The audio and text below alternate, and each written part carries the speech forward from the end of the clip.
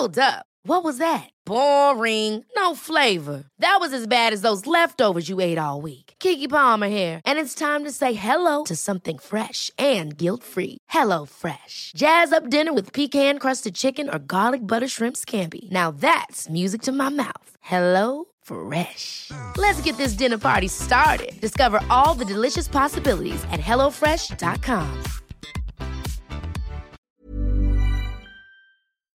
The speakership row has been put to rest.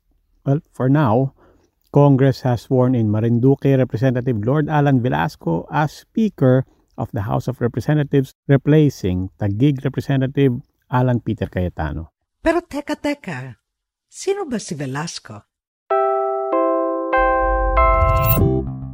Mula po sa Quezon City, ako si Robbie Alampay, Puma Podcast. At ako si Inday Espina Varona. It's October 14.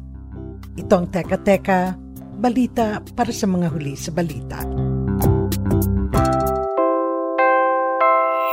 Teka, before we proceed, if you're listening to Teka, then chances are you already also know about Puma Podcast.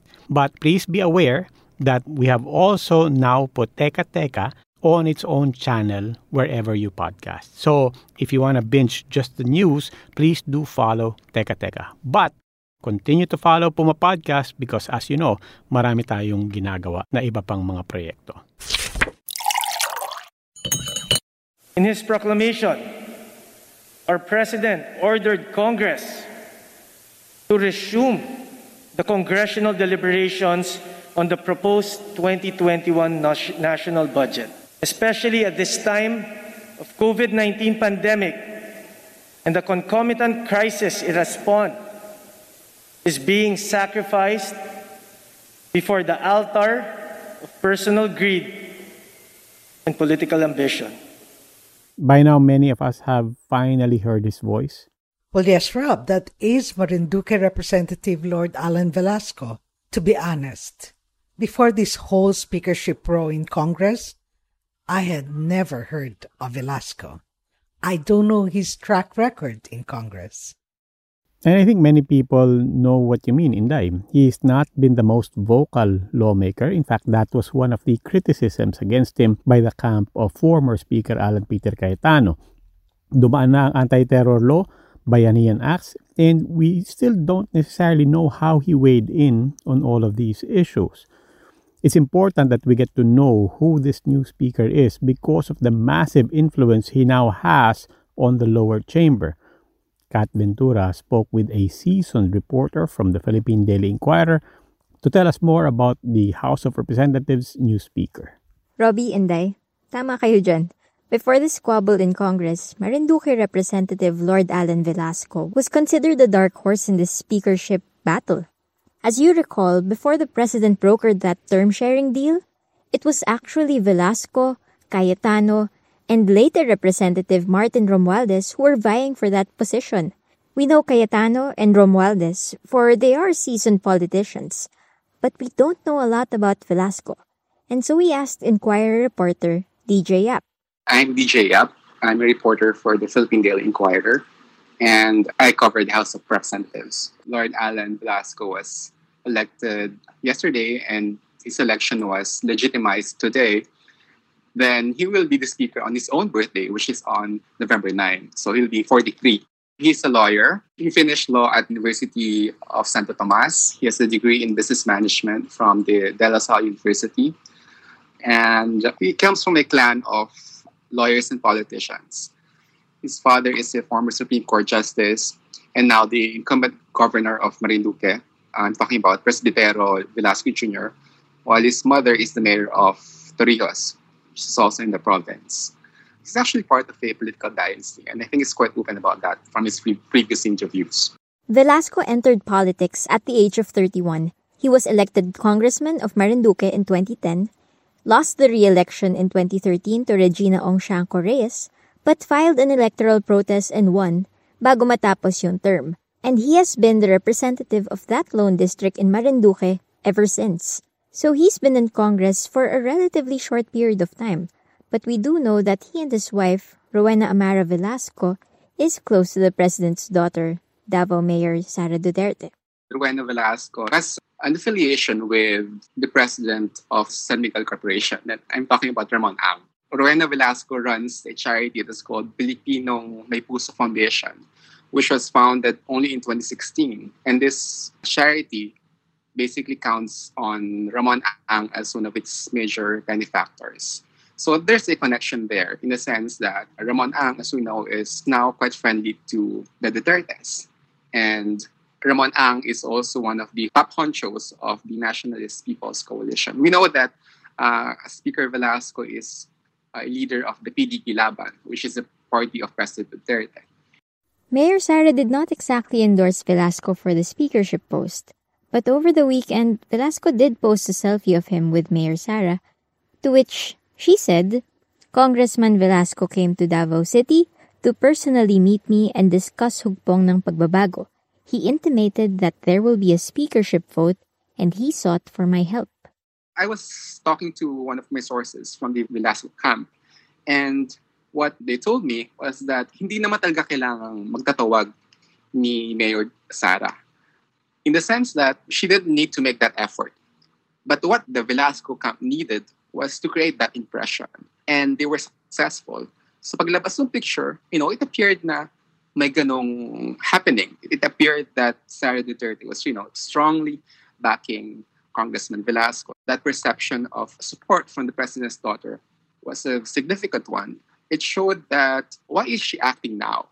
And another signal that was well received by the Velasco camp was the presence of the RTVM at Monday's event. RTVM stands for Radio Television Malacanang. They basically are the crew that always follows the president around to cover his events, and to broadcast it. And the RTVM was there at the Celebrity Sports Plaza to cover and to broadcast the coup that was happening right there. So there is a sense na this is the endorsement of the president. Even if we assume that the 186 who voted for Velasco on Monday was not really accurate, sabihin na natin na they just fudged the numbers and it wasn't actually 186. By the time na nangyari yung Tuesday, they were able to get the numbers na. I asked DJ how Velasco weighed in on certain issues, and this is what he said. From what I've observed of Congressman Velasco, it doesn't really weigh in on many controversial issues. In fact, we had ABS-CBN, we had the anti-terrorism bill, and he stayed silent sa mga ganitong mga pag-uusap. So, I don't think it's really the kind of politician who likes to be interviewed so much. Parang bihira lang siya magpa-interview. According to Albay Congressman Salceda, who was one of the more prominent defectors from the Cayetano camp, he is not a show horse, but he's a workhorse, something like that. In effect, saying that he's going to work quietly to legislate bills, he's going to not attract so much attention on himself. As in the case of the previous speakers, na talagang lagi nasa limelight, laging may controversial na sinasabi.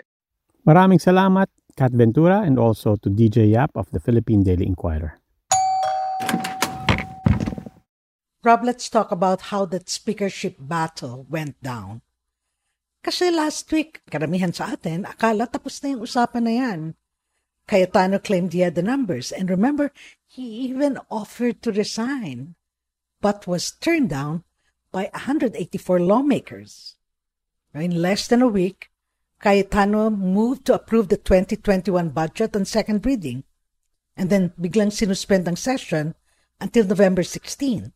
I move to terminate the period of debate of House Bill number 7727, otherwise known as the GAB. A few days later, President Duterte called for a special session from October 13 to 16. This was around the time Cayetano was supposed to step down and turn the House leadership over to Velasco under their term-sharing deal. Ako gusto ko na maglingkod sa bayan na walang masabi sa akin. Kaya nakikiusap ako sa mga kasama ko sa gobyerno, yung hinalal, lalo na huwag naman ninyo akong idamay. Ako gusto ko, kayo hindi. Diyan tayo magkaroon ng problema. A day before Congress was set to start their special session, Velasco's camp held their own session at Celebrity Sports Plaza in Quezon City, where Velasco was elected as the new House Speaker. He also released a manifesto claiming 200 lawmakers were now backing his leadership. That a young provinciano congressman from a small province like Marinduque can be elected Speaker of the House of Representatives.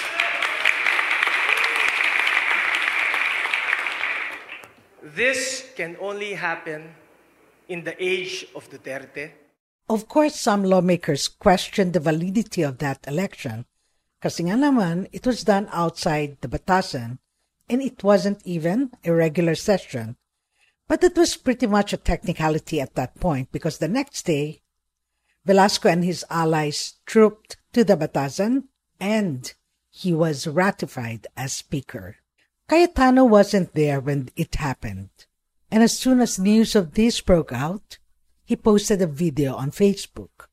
But right now, verbally, I am tendering my irrevocable resignation as the Speaker of the House of the Republic of the Philippines. So ang pakiusap ko sa mga kasama ko, 3 o'clock ang notice ng session. At 3 o'clock, elect your new Speaker and pass the budget. Ang pagkaintindi ko, the President wanted me to finish the budget. Mali ang intindi ko, that's on me, that's not on the President. Let's continue to support him. Let's talk about stories outside the Philippines. Let's talk about Southeast Asia. Carl Javier has been monitoring news beyond our shores, as always.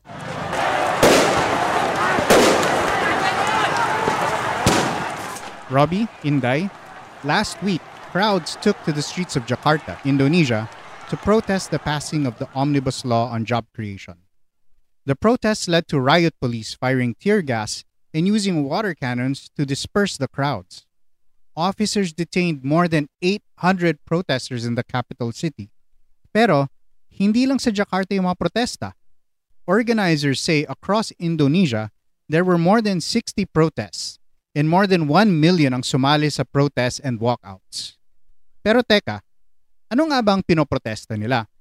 According to reporting from the site Magdalene, the Omnibus Law aims to improve the ease of doing business and to attract foreign investment in Indonesia.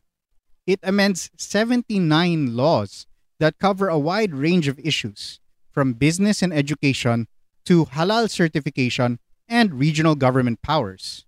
Sa sobrang lawak ng coverage, lahat daw ng Indonesia will be affected by this law. Opponents say it is skewed toward businesses and investors, and it potentially limits the rights of workers. Among the things it would allow companies to do are cut worker pay, eliminate days off, and replace permanent employees with contractual labor. Critics claim that this is President Joko Widodo paying back financiers who helped keep him in power. One of Magdalene's interviewees said, "This bill is unfair and will harm us at the bottom of the economic bracket. Workers are already exploited. With the law passed, we will have to see if protests continue. We do expect other opponents will try to block the law's implementation through the courts." Maraming salamat, Carl Javier.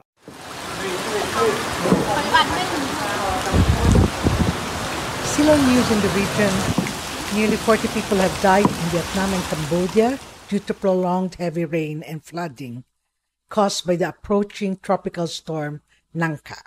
Nangka was packing winds of up to 100 kilometers per hour, and it drenched parts of northern and central Vietnam since Wednesday last week. The floods are expected to worsen over these coming days, especially as Nangka makes landfall in Vietnam today. Many people are still missing, including rescuers and construction workers who went missing following a landslide at the site of a hydropower dam project in the central Vietnamese province of Tua Tien Huay. October is one of the wettest months of the year, and in the Philippines we know that the last quarter brings the strongest typhoons. This week, the United Nations Weather Agency warned that more weather disasters are taking place each year. The World Meteorological Organization said more than 11,000 disasters have been attributed to weather, climate, and water-related hazards over the past 50 years. And the number of recorded disasters has increased by 5 times. At ang tinatamaan lagi ng mga disasters na ito ay ang mga vulnerable, poor communities. And by the way, ang Pilipinas ay nasa tuktok ng mga bansang pinaka-disaster prone sa mundo. Aside from climate change, the WMO is also suggesting a change in the weather forecasting system because this is the reality that we all have to deal with from now on. Disasters will come, and so there is a need to communicate this better and switch to what they call impact-based forecasting. Inday, what that means is instead of telling the public, halimbawa, what the weather will be tomorrow, tell the public, what will the weather do? No individual country is self-reliant and self-contained when it comes to these types of systems and services. They all rely on this global grid of observations, on global models, on regional models, and then finally the provision of services that takes place at the country level. So it's very important that that entire system be resourced. The WMO report contains 16 different case studies on successful early warning systems from all kinds of hazards. So yes, it can be done.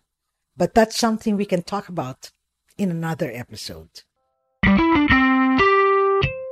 That's right. For now, we'll leave you with this. Do you know who is speaking here and what we're talking about?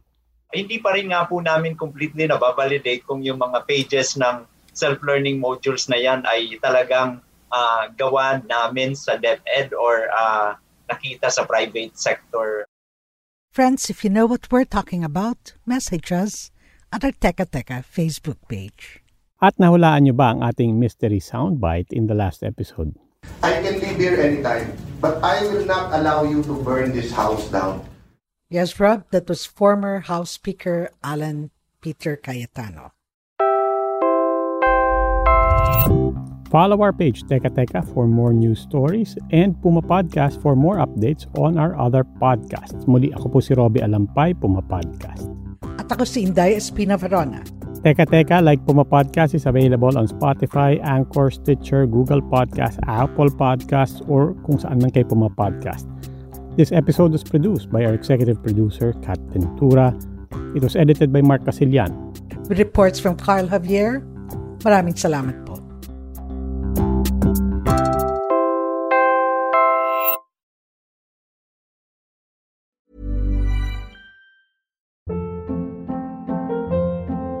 Hold up. What was that? Boring. No flavor. That was as bad as those leftovers you ate all week. Keke Palmer here, and it's time to say hello to something fresh and guilt-free. Hello Fresh. Jazz up dinner with pecan-crusted chicken or garlic butter shrimp scampi. Now that's music to my mouth. Hello Fresh. Let's get this dinner party started. Discover all the delicious possibilities at HelloFresh.com.